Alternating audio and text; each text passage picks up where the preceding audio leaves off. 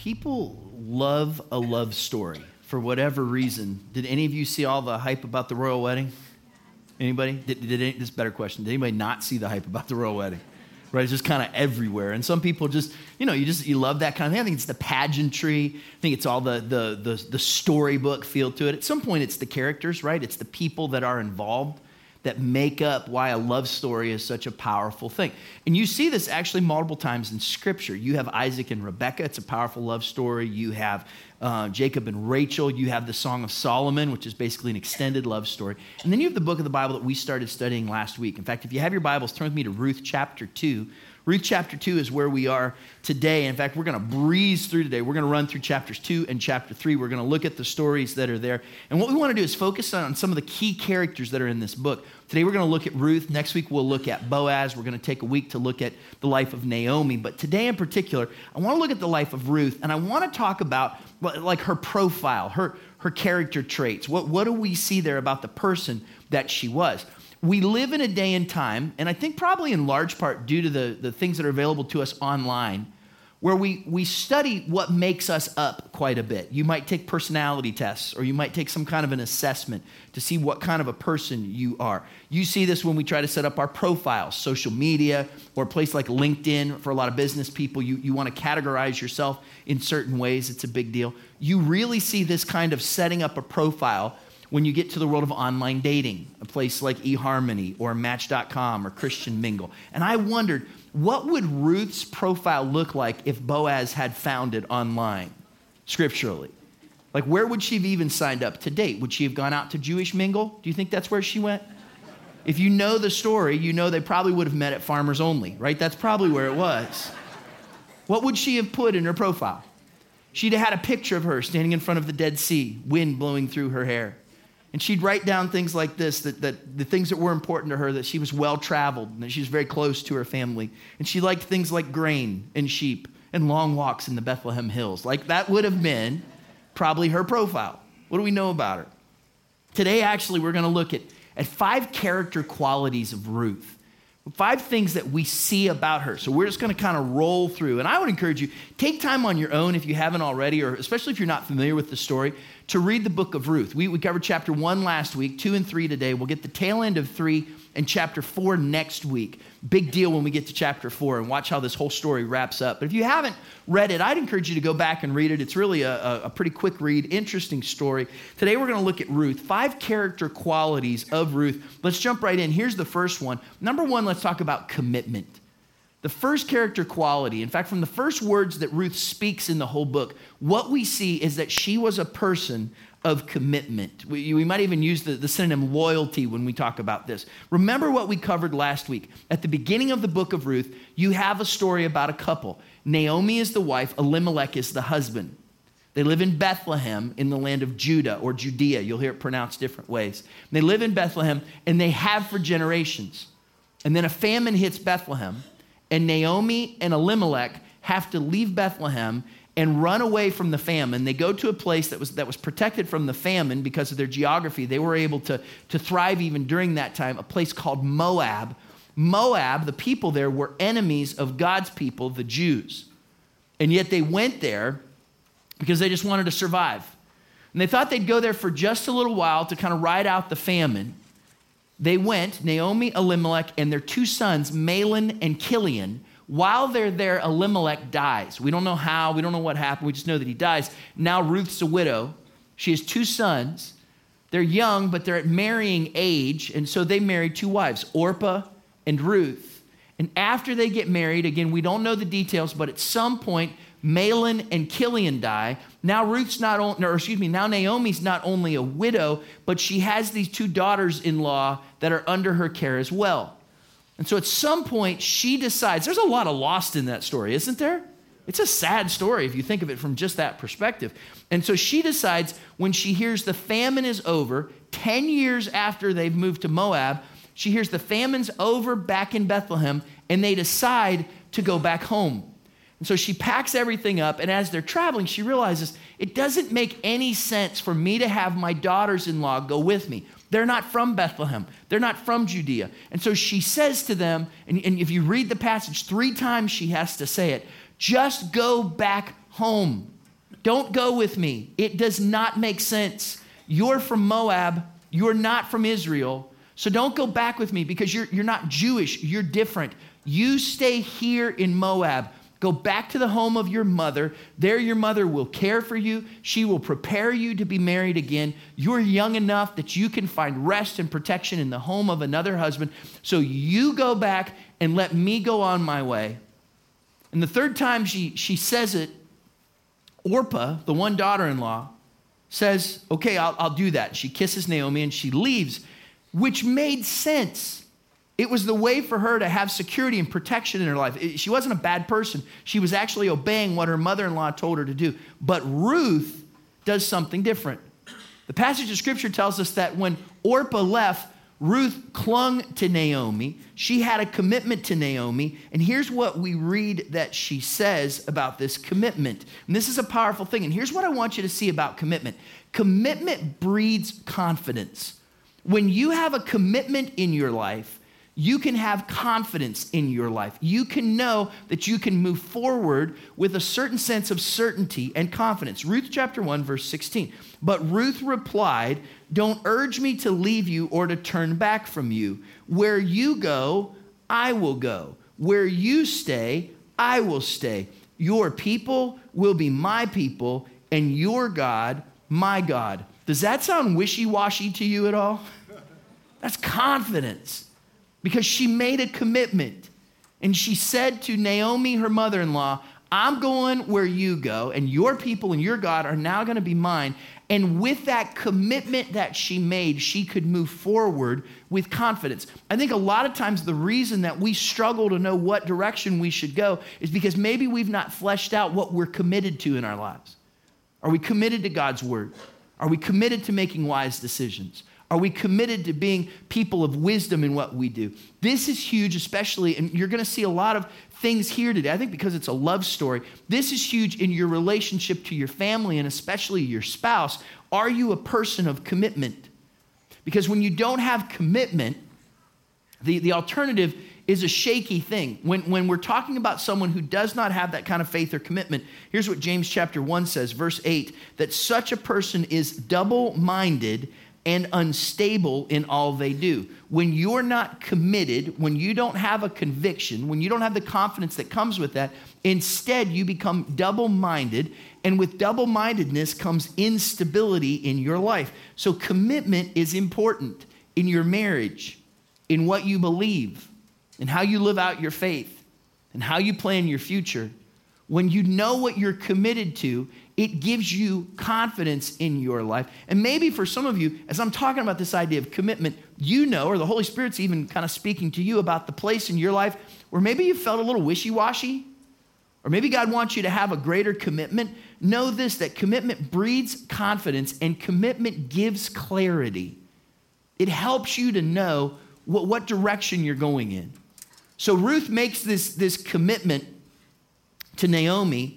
And then as soon as she does, watch what happens next. Verse 19 of Ruth chapter 1. So the two women, that's talking about Naomi and Ruth, went on until they came to Bethlehem. And when they arrived in Bethlehem, the whole town was stirred because of them. And the women exclaimed, can this be Naomi?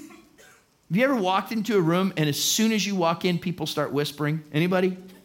Like whether they're talking about you or not, that's a freaky experience. And here's the deal. They probably are. They're probably talking about you. Right? That's what runs through your mind. And the deal is whether it's out loud or whether it's whispers, when there's that kind of noise, it's distracting. And yet Ruth walks into a setting where there's all these whispers. Naomi's back after 10 years. Who's that with her? What's going on around here? And with all that noise, she has to move forward in her life with clarity. What gives her that clarity is that she's committed to Naomi. When you experience a lot of noise in your life, one of the best things you can do is hold on to those things that you know you should be committed to. It's not just with the noise. Watch what happens next. The end of chapter 1, verse 22. It says, so Naomi returned from Moab, accompanied by Ruth the Moabite. For the record, the Moabite was not her last name. But that's what you'll see her called at least 7 times in the book. Look at this. So Naomi returned from Moab, accompanied by Ruth the Moabite, her daughter-in-law, arriving in Bethlehem as the barley harvest was beginning. It's not her last name, but at least 7 times in the book, she's referred to as Ruth the Moabite, Ruth from Moab, Ruth who's not Jewish, Ruth who's from a different place, Ruth who's an outsider, Ruth who doesn't belong here. Like, that's what that means. And they say that over and over again. It's tough to be in a place where you feel like you don't belong, especially if people keep telling you that. How does she do it? Because she'd made a commitment. Where you go, I'll go. Where you stay, I'll stay. Your people, my people. Your God, my God. And that commitment gave her clarity in life. Look, for all of us, we come to moments where we have to make a decision of some kind. And we have to know what it is or who it is that we're committed to. And once you have that, you can have confidence and you can have clarity, but without it, it's a risky thing. I have what I refer to as drive-through stress disorder. And that's a very real thing to me. You won't find research on it anywhere because I made it up. But here's how it works. You ever pulled up to a drive-through, maybe, fast food restaurant, coffee shop, whatever. You pull up to the drive-through, and when you pull up, you know what you want. You don't take a half an hour to read the menu board. You pull up, and when the person on the other side speaks through a little speaker and says, can I help you? You say, this is what I want. Now, you might have to read a little bit, or you might have to decide a thing or two, but you give your order at that moment, and there's people behind you, and it's awkward talking through the speaker, so you give your order. And then here's when the stress kicks in. When the person sitting next to you is not sure what they want. And so it takes them a while to read the menu board 600-700 times, and then they say what they want, and then they change their mind a half a dozen times. That's when I begin to experience drive-through stress disorder. Anyone else? Do you know what I'm talking about?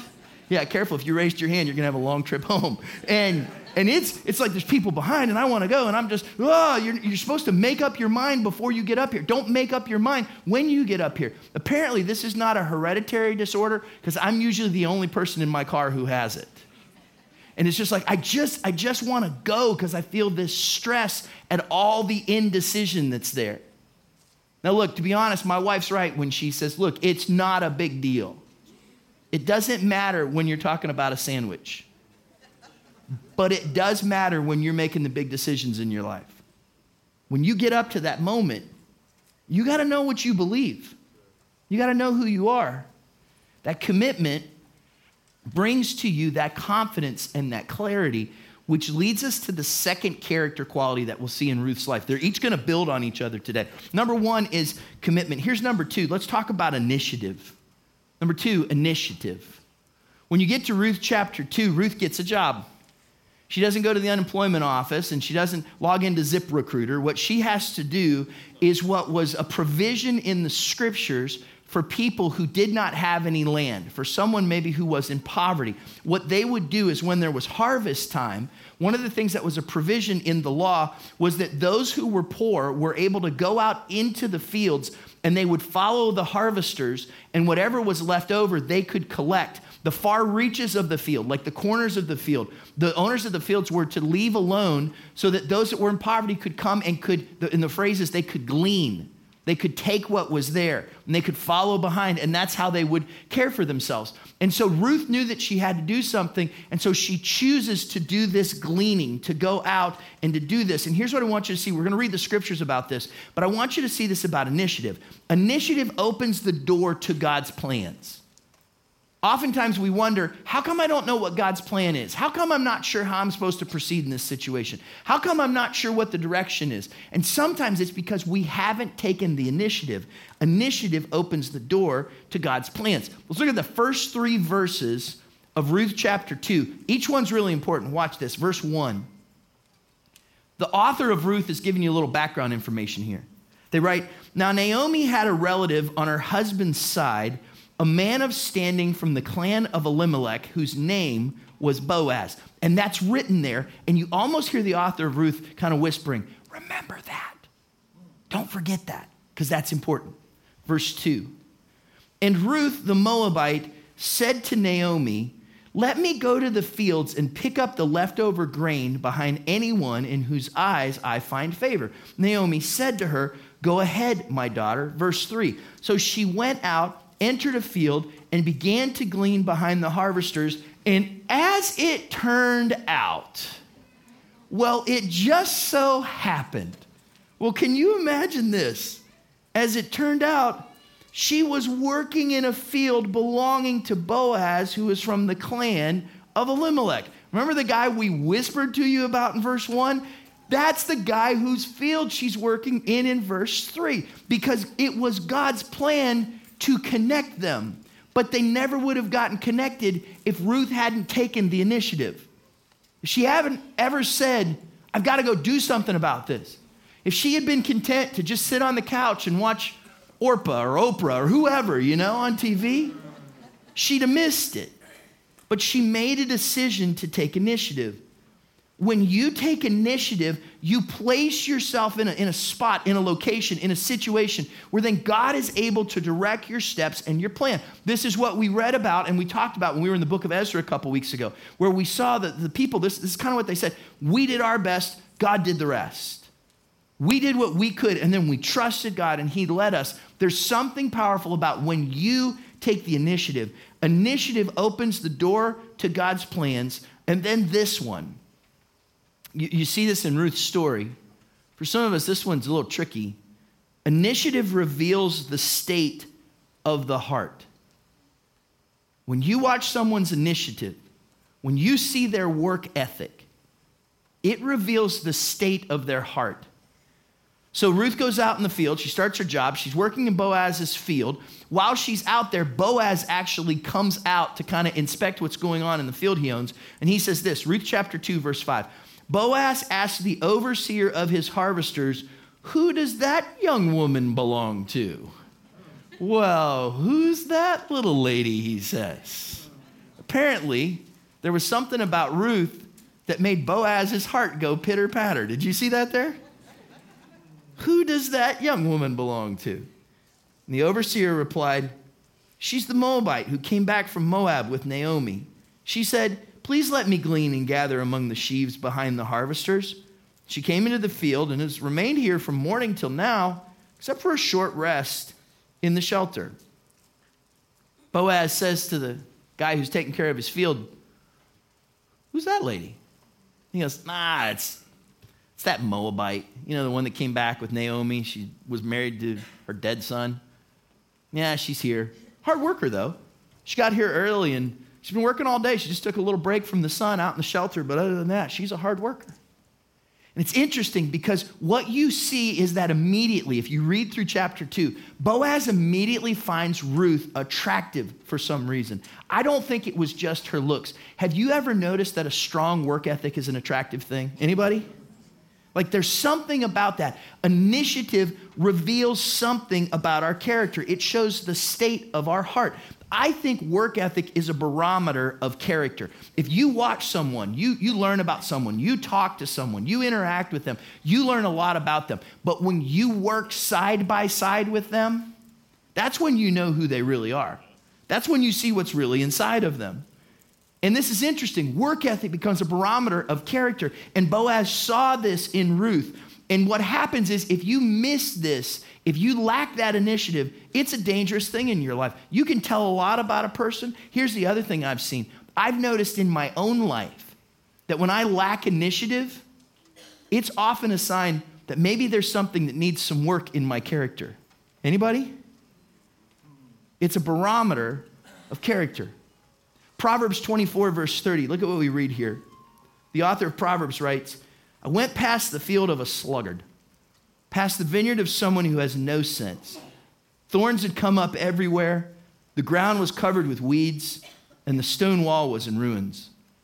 I applied my heart to what I observed and learned a lesson from what I saw. A little sleep, a little slumber, a little folding of the hands to rest. And poverty will come on you like a thief, and scarcity like an armed man. Look, there's nothing wrong with taking a nap from time to time. In fact, it might be the most spiritual thing that you can do sometimes. But if that's all you do, then it says here, your world's going to start falling apart. There is something powerful about initiative. When I was in college, my college roommate had a class at like 7:30 in the morning one semester, and I didn't have a class till like 8:30. I think I've told this story before. And he would get up before me, and I would know it was time for me to get up when he was leaving to go to class. And so oftentimes he would come over, and he would stand right over my bed, and he would go, "A little sleep, a little slumber, a little folding of the hands to rest." He would quote that verse to me as I was laying in bed. I hate that verse now. But I remember it, and I remember that principle. There's something powerful about initiative. First quality we see in Ruth's life is commitment. The second one that we see is the character quality of initiative. Here's the third one. Number 3, it's humility. Number 3 is humility. This takes a little bit of a turn here in what we're talking about, but watch this because each one builds on the other. So Ruth goes out in the field and Boaz notices her. And then when Boaz approaches her, you watch her response to him. Now, I know it was culturally appropriate, but I think it came from her heart. Watch this. Humility allows us to respond with respect. When we recognize ourselves, that we don't think more highly of ourselves than we ought, and when we see what Scripture says about how we're to lift other people up, it changes the way we respond. Ruth chapter 2, verse 10. When Boaz approached her, at this, she bowed down with her face to the ground. She asked him, "Why have I found such favor in your eyes that you notice me, a foreigner?" She approaches this with humility. Look, we live right now in a culture that's filled with identifying victimhood and people fighting for their rights and people protesting things. And the truth is, sometimes that's the right thing to do. When there's something that is injustice, you need to respond in some way. But I also think that we live in a culture where everyone is quick to protest something. Everyone is quick to see the way where they have been mistreated. Have you noticed that? And sometimes it's just not legit. It's just me in a place where I'm struggling with this idea of humility. And in a culture where we are constantly posturing ourselves, it puts us in a place where we can fail to treat other people with respect, and we miss this critical characteristic of humility. We can't forget to treat others with respect. And here's why, because this is a big deal to God. Humility is key to living in favor. If you want to live in favor with God, if you want to live in favor with others, arrogance is not going to get you there. And notice this, you can have humility and initiative at the same time. Look, you can choose to get something done. You can aggressively move forward in what God's called you to, but that doesn't mean that you have to be arrogant or treat other people in a way that's disrespectful. Because when you respond with humility, it puts you in a place where you can live in God's favor. Do you remember what Ruth said? Ruth chapter 2, verse 2, she's talking to her mother-in-law, and she says, "Look, I'm going to go out in a field somewhere, and I'm going to glean somewhere where I hope that I can find favor." And watch what happens. Ruth chapter 2, verse 17, for whatever reason, Boaz, when Ruth goes back out after their conversation, after she responds to him with humility, he says to the people in the field, "Don't let her just get the leftovers. Make sure she gets the good stuff. Make sure that she has plenty." Verse 17, so Ruth gleaned in the field until evening. Then she threshed the barley she had gathered, and it amounted to about an ephah. Now, we don't know what an ephah is that measurement doesn't mean anything to us, but it's about 2/3 of a bushel. So she didn't walk away with a brown paper bag like a lot of other people did. She had a whole lot. She had an abundance because she had been given favor because, I believe, in part, her humility.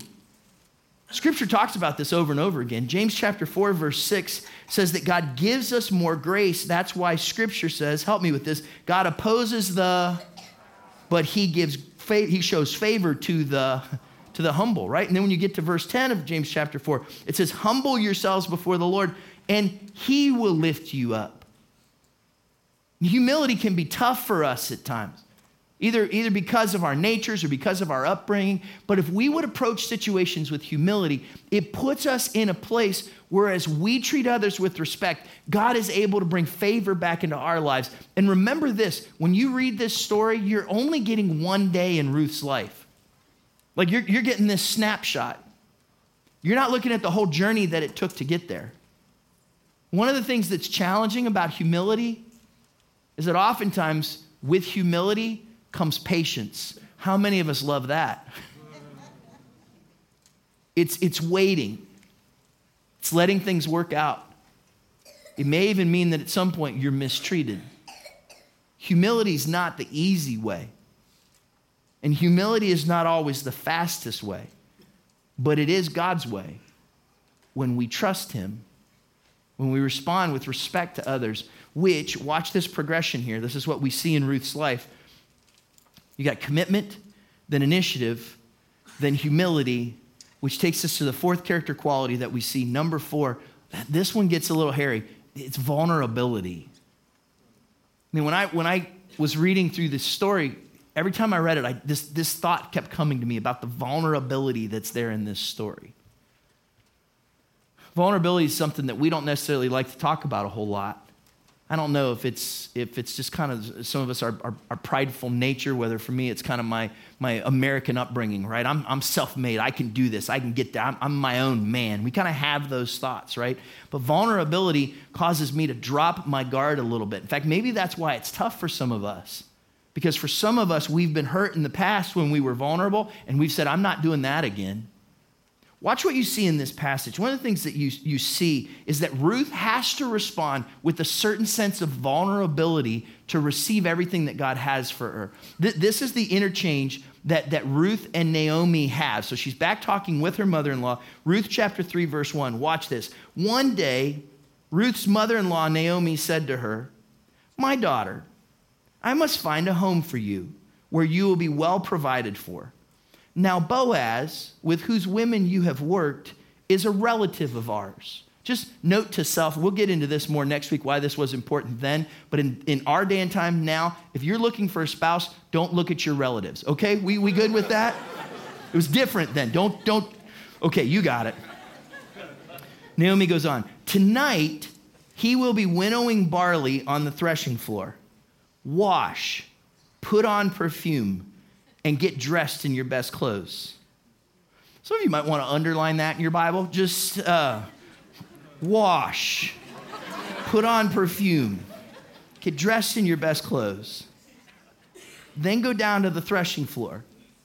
But don't let him know you're there until he has finished eating and drinking. And when he lies down, note the place where he's lying, and then go and uncover his feet and lie down, and he will tell you what to do. There's been a lot of misunderstanding of some of those scriptures, and we'll get into this even a little bit more next week. There's cultural implications and all of that we can't understand 3 millennia later. But know this, sometimes people want to look through that through a 21st century lens, through a rated R movie lens, and we want to see Naomi, the mother-in-law, as manipulative, and Ruth, the heroine of our story, as, I think the Hebrew word is floozy. Do you know what I mean? Like that's how we want to look at this. We don't look at this through a 21st century lens. So the author of the book of Ruth, when he wrote this, and you see this when you go through chapter 3, if you'll read it through the lens of that culture in that time, you will see that Naomi and Ruth and Boaz all respond in a way that is God-honoring, and they're people of great character. So when you read this, don't read this in some kind of rated R kind of way. Does that make sense? Like this is fitting into their culture and at that time. Here's what Ruth and Naomi both know. If Ruth went home with 2/3 of a bushel full of grain when everybody else has a brown paper bag, do you think she knows that Boaz kind of likes her a little bit? Like she already knows this. So there's something that's happening there. There's a chemistry that's there. And at some point, it requires her putting herself in a place of, you ready? Vulnerability, to be able to move forward in what is there available for her in life. Here's a couple of things about vulnerability that are difficult for us to swallow sometimes. Vulnerability recognizes our need for others. In a world where I want to be self-made, it can be hard for me to say, I need you and you need me. But it's a part of how life has meaning. Vulnerability means that I recognize, and especially in my closest relationships, that we need each other. Look, I know this passage has some weird cultural implications, and it says an awful lot about how the genders interact and relate. And a lot of that was cultural then, that's different today, but the principle is still very real, that we need each other. And that's where vulnerability is important. And notice this, vulnerability positions us for further blessing. So many of us, we can be in a place where we're so closed off, where we fail to make ourselves open to others. For some of us, we fail to make ourselves open to God. Yeah, we believe in him. We want to make sure we get to heaven. But beyond that, we're a little nervous to interact with him because we're afraid of what he might ask from us, and maybe we got hurt in the past. So that vulnerability becomes a really important thing because of where it puts us. Go back to the story. Naomi says to Ruth, Ruth, here's what I want you to go do. And if I'm Ruth and Naomi just told me to go and sneak up on Boaz while he's sleeping, I'm going to go, that's great, but that's easier said than done, lady, right? Watch what she does. Verse 7 of Ruth chapter 3. When Boaz had finished eating and drinking and was in good spirits, do not read there once Boaz was smashed. Okay, that's not what it says. What it says is he ate and he was in good spirits. Have you ever had a good meal and you sit down on a couch and just go, man, I'm in a good mood? Anybody? Maybe you wish this sermon was over so you could go and, you know what I mean. I didn't like the way you laughed at that, by the way. Boaz went over to lie down at the far end of the grain pile. Ruth approached quietly, uncovered his feet, and lay down. In the middle of the night, something startled the man. He turned, and there was a woman lying at his feet. That would freak you out, wouldn't it? Who are you? He asked. I'm your servant Ruth, she said. Spread the corner of your garment over me, since you are a guardian redeemer of our family. That line, guardian redeemer, we'll unpack that next week. Critical to this whole story, but we'll get there next week. And that phrase, spread the corner of your garment over me. We'll talk about that in a minute. There's a lot here going on in that culture 3,000 years ago that we don't understand in our culture today. But here's what we see here. Ruth put herself in a place of vulnerability. And when she did, it was the thing that she needed to do to move her life forward. That's a big deal. Here's why, because vulnerability allows us to love and be loved.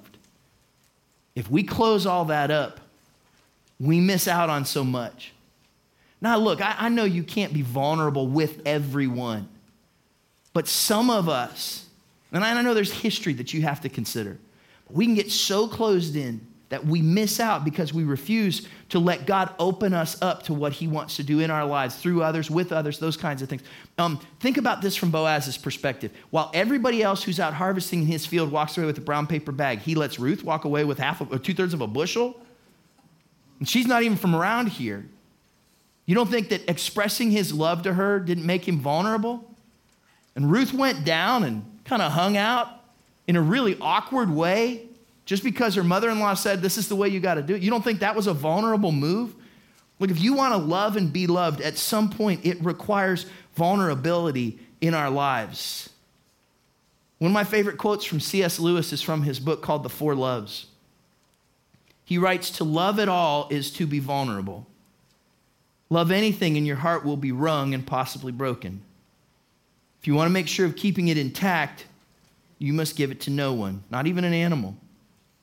Wrap your heart carefully round with hobbies and little luxuries. Avoid all entanglements. Lock it up safe in the casket or coffin of your selfishness. But in that casket, safe, dark, motionless, airless, it will change. It will not be broken. It will become unbreakable, impenetrable, irredeemable. To love is to be vulnerable. Which takes us to the fifth character quality that we see. Commitment, initiative, humility, vulnerability. Number 5 is love. Now, you don't see the word love kind of scattered all over the pages of these 4 chapters, but the whole point of this is it is a love story. It motivates everything that happens here, which causes me to kind of observe a couple of things. One is this, that love is always best as a team sport. Let me tell you what I mean by that. Look, let's just talk about it in the context of marriage. It takes 2 to make a marriage healthy. You have Boaz and Ruth. You have Boaz loving Ruth, and you have Ruth loving Boaz, and it works in that same way. And sometimes the reason that we struggle in our relationships, and especially in our relationship with a spouse, is because we fail to recognize that love has to go both ways. We have to share that with one another. We are on the same team. And when we recognize that, it's so important. I think I've told this story before, and I know I tell a lot in premarital counseling, but when our kids were little, our boys played a lot of basketball, and they played in these like rec leagues, like the YMCA always has one, that these little guys just kind of go out and they start to learn the basics of basketball. And one of the things that's interesting about those leagues is that they don't keep score, because they want everybody to know that we're all winners, which, by the way, is a lie. Right? And so do you know who's keeping score that whole time? The kids are. The kids. Do you know who's really keeping score the whole time? This guy. Right? Because they're going to ask me if they won. I want to know if they won. I want to know if my kid beat your kid, right? I want to know that. And so I remember, and both of our boys did this at some point, that there was this point where they're out there, they're playing basketball, some kid shoots the ball up, it goes up, it bounces off the rim, and as it's coming back down, my boy, my son, goes up strong. He grabs that ball. He gets that rebound. He comes back down, and then he goes right back up, and he puts that ball up, and it bounces off the backboard, and it goes right through that hoop, and he scores a point. And I'm standing on my feet. I'm like, that's my boy. And then I realize he just shot that in the wrong team's basket. He just scored a point for the other team. And I'm on my feet going, that's my boy. And everybody in the stands is like, yeah, it is. That's your kid. And they're keeping score, right? Now look, that's just preschool basketball. But when you're dealing with that in life, when your big concern with your spouse is thinking, did I score that point or did they score that point? Am I winning or are they winning? Am I right and they're wrong? Who's winning in this relationship? Every time that you score a point and they don't, that means that your team is losing. Does that make sense? Look, you are on the same team. That's love. And some of you would say, couldn't agree with you more. But it seems like my spouse or my boss or my teacher or my you fill in the blank doesn't realize that. They don't see that we're on the same team. What am I supposed to do? Look, first of all, that's a really, really tough situation to be in. And it's real for so many people in so many areas of life. And I don't have an easy answer to that. Here's just the thing that I know. I know that someday you're going to stand before God. And when you do, I don't think God's going to look at you and say, hey, what kind of spouse was your spouse? He's not going to go, what kind of boss was your boss? What kind of neighbor or what kind of teacher or even what kind of pastor were they? He's going to ask you, what kind of spouse were you? What kind of employee were you?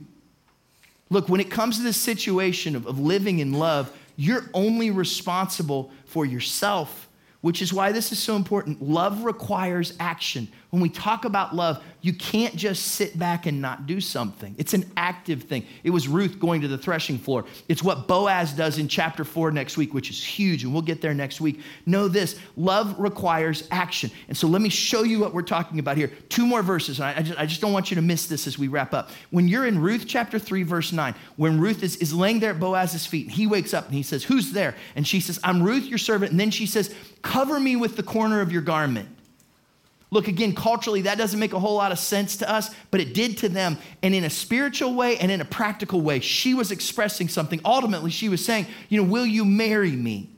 This was a moment of this vulnerability that was there in them signaling to each other the future of their relationship. And she says this, cover me with the corner of your garment.